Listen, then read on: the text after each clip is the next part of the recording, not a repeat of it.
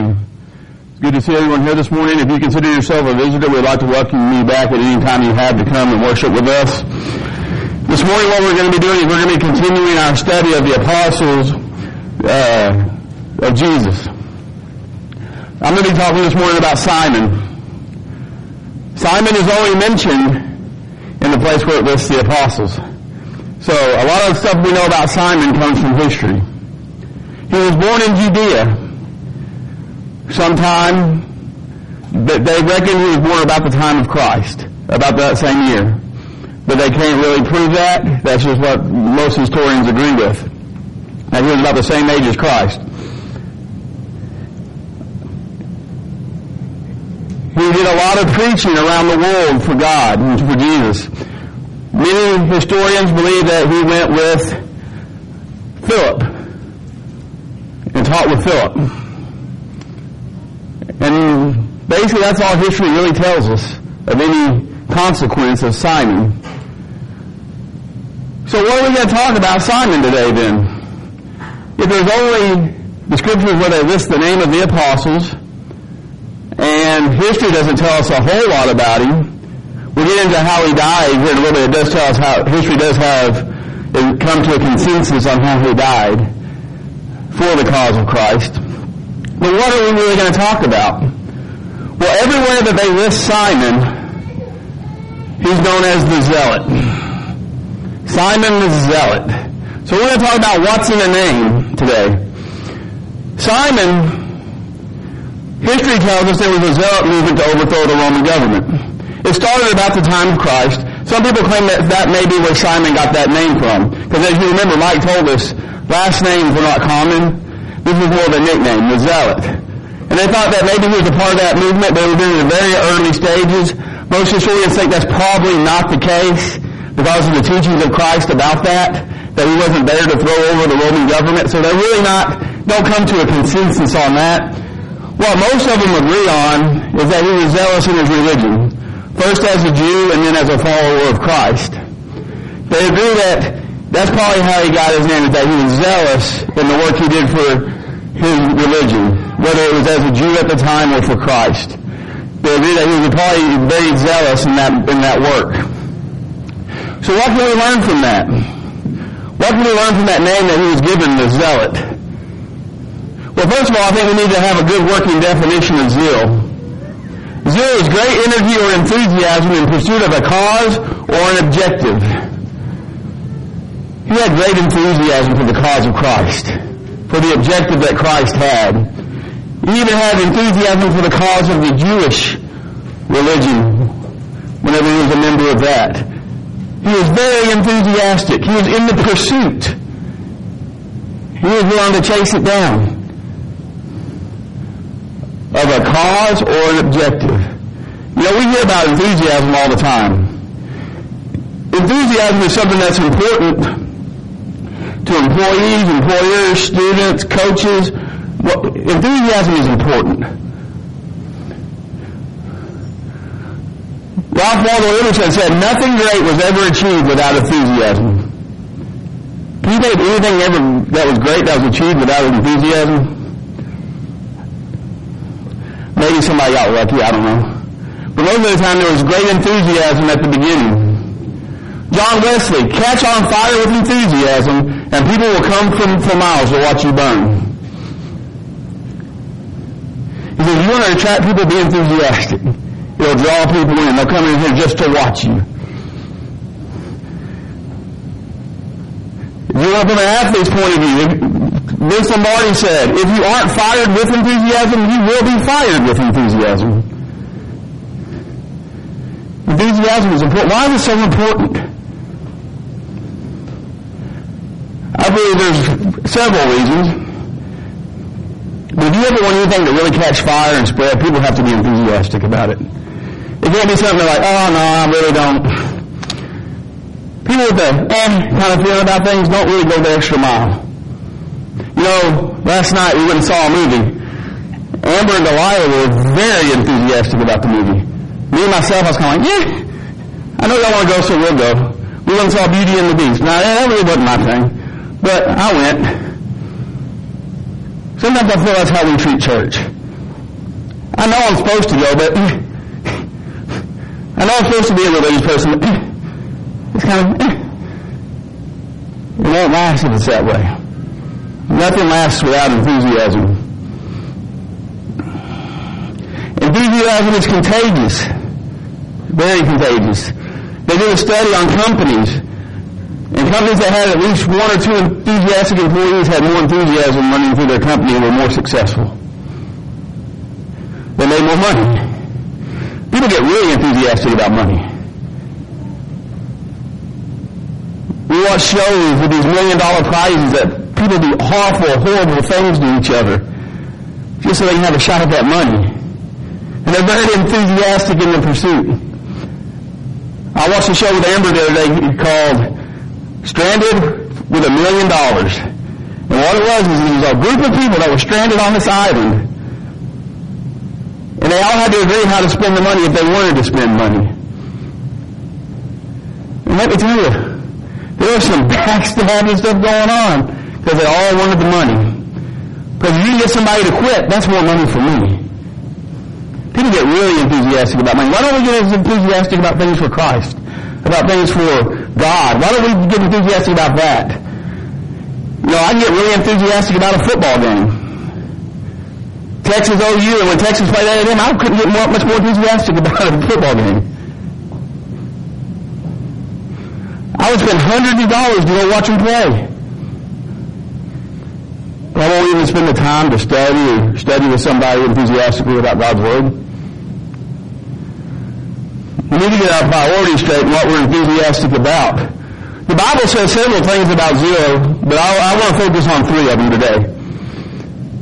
And we're going to look at these 3 things that the Bible says about zeal and how that can apply to us. First, in Titus 2:12-14, teaching us that denying ungodliness and worldly lust, we should live soberly, righteously, and godly in the present age, looking for the blessed hope and glorious appearing of our great God and Savior, Jesus Christ, who gave himself for us, that he might redeem us from every lawless deed and purify for himself his own special people, zealous of good work, for good works. Are we zealous for good works? You know, there have been many people that had zeal that were on the other side of that. They weren't zealous for good works. You know, I watched a special on Charles Manson. It was some anniversary of when they arrested him or something. I don't know. But it was on ABC, and I decided I'd spend some time to watch that. He was a very zealous individual. He was enthusiastic about what he was doing. He was creepy as all get out, but he was enthusiastic. But he was enthusiastic for evil. Probably the most evil, enthusiastic man we can name is Hitler. He was enthusiastic about what he was doing. It wasn't right. It wasn't good, but he was enthusiastic about it. So we fall on the enthusiastic for good deeds, or do we fall on the enthusiastic for worldly things? Am I enthusiastic about money, about my station at work, about how many people respect me, about how much power I have? Are we enthusiastic about the good things that we can do in this world? The people we can help? Things like that. But the Bible teaches us that God wants us to be enthusiastic, be zealous for good works, to pursue good works. That's what God wants us to do. In Galatians 4:18, but it is good to be zealous in a good thing always, and not only when I am present with you. Now, here he's saying, it's good for you to be zealous in all things, but don't just be zealous whenever I'm there. Do we have to have somebody that's kind of nudging us along to be zealous? Do we have to have somebody there to push us along and make us better? Make us more enthusiastic? Are we kind of like that pulling lawnmower that you have to pull like 7 or 8 times before it really gets started? My dad was never big on buying new lawnmowers, so those times I pulled that thing 20 times before I get it started. Are we kind of like that? Where we take that, it takes some pulling and prodding to get us enthusiastic about what we're doing? You know, we have a story of Zacchaeus, the wee man, climbed in a sycamore tree for Jesus to see. There's a whole poem. I'm not going to bore you by going through the whole thing. But are we that enthusiastic about Christ that just to get a glimpse of what He wants, we're willing to run and climb a tree just to see? Or do we have to be pushed and prodded? What I get out of the Scripture is Christ and God want self-motivators. They don't want somebody that has to be pushed all the time. They want somebody that can be enthusiastic and get themselves going. Because, and not only when I am present with you. There's going to be a time where those enthusiastic people that push everybody aren't going to be there anymore. There's going to be times where the enthusiasm isn't there for them anymore by death. And the He's going to pick up prodding and pushing you.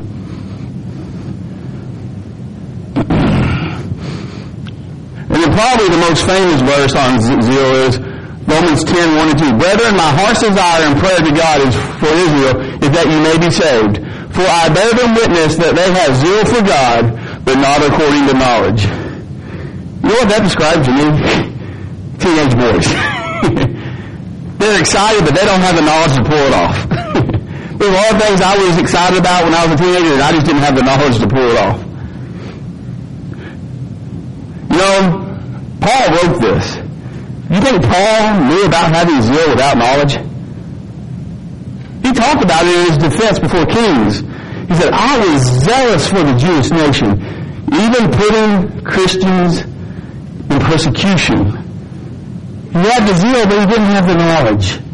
We need to work to get the knowledge with the enthusiasm. You know, my granddad, he had a saying that anytime Alan or my dad or Bruce, it was maybe them three, Tom and that men weren't really like this, when they got really excited, he'd tell them, don't go in there and have talk without knowing what you're talking about. Know the stuff before you go out there and make a mess of things, like Paul did. You know, you can make a mess of things and it can take generations to fix. Because of your enthusiasm without knowledge. We need to work towards the knowledge. That way our zeal and our enthusiasm is put to good use, not a hindrance to Christ.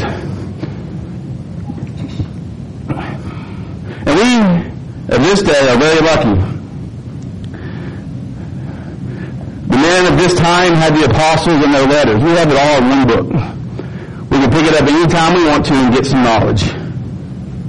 But the problem is, sometimes the other things that enthuse us draw us away. I can't count how many times I've been studying for a lesson. Oh, a game's coming on. I got to wrap this up so I can watch the game. Is that game really that much more important? No. As a matter of fact, it's probably a lot less important. A lot less. That's how we get. The other things that enthuse us get in the way. So we need to learn to prioritize. And I'm not saying that other interests are bad. But when they take away your enthusiasm from the church, that's when you have a problem. Simon the Zealot was so zealous in his works and his teaching that, in my opinion, he suffered the worst death of any of the apostles. That's just my opinion. You may have another opinion, but this was pretty bad to me. All the historians agree he was sawed in half while he was still alive. And it wasn't like this. It was up and down. So every time you see him pictured or in statue, he has a saw with him. Because that's the way most historians, every historian I read agreed on that. That he was sawed in half. Now, anybody with less zeal for Christ, about the time they got that saw out, they go, okay, let's renegotiate here. But the zeal took him through. So we're talking about his name, the Zealot. That's what we get out of his name, that he was a zealot. He had knowledge. He was a zealot without having to be pushed or prodded. He was zealous for good works. So what name would people give you? Would they call you a zealot? Maybe not. Maybe you have zeal, but maybe you're not to the point where they would call you that. How about humble? Would that be a nickname somebody would give you? Or how about a servant? Would that be a name somebody might would give you? How about forgiver? Are you a forgiving person? Is that a name somebody would give you? Wise. You know, we talked about knowledge. Would somebody say that you were wise? That you had the knowledge and you used it well? How about loving? Would they say that you're a loving person? That you have your mind out for other people? Pure. Would they say that you're pure? No, that's kind of a hard one. Because all of us are impure. But would we be working hard enough that we would say, yeah, he's a pretty pure guy? How about kind? Or are we mean and aggravatingly stabbing people on the back? Fair. Fair is a very big thing these days. Are we fair to all people or just the people we like? The people that we associate with? How about godly? That'd be a good one. Do we strive to be more godly? Could they say, generally be godly? Could they say that? How about peaceful? You're always stirring up strife, but you're peaceful. You're a peaceful person. You try your best not to get into any kind of altercations. Faithful. Could they say you're a faithful person? Would people say that about you? Meek. Would they say that you're meek? Would they say you're a teacher of God's Word? Could you be called a teacher? Or do you have need that someone teach you? Knowledgeable. You know, wise and knowledgeable are two different things. Could we be called knowledgeable about the Word of God, that we know what God wants us to do, and be able to communicate that to others? What name would people give you? Could they give you the name that wraps all of that one plus many other things up into one? Could they call you a Christian? Or do they see you and not think Christian? Do they see you and think, if he's a Christian, I don't want to be a part of that church? You know, they saw Simon and they knew that's a zealot. He is enthusiastic about what he's doing. Can people look at you and say, that's a Christian? That's what we need to be like. That's a Christian. Or is there something else they would say that you are? You know what's great about this? God expects us to be able to be called Christians. With all the things that wrap that up. You know what the absolute great thing is? It's never too late until you take your last breath. It's never too late with God until you take that last breath. If you haven't been those things that we've listed and many more, if they can't call you a Christian because you don't act the way you should, there's always time to turn that around. There's time to make a change. There's time to become the person that they can call Christian and mean it. But, again, it's up to you. God's not going to force you. God's not going to make you do anything you don't want to do. So is there anything more important to you than being a Christian? Being known as a Christian? Because if there is, we need to balance the scales. If we can help you, won't you come as we stand and sing?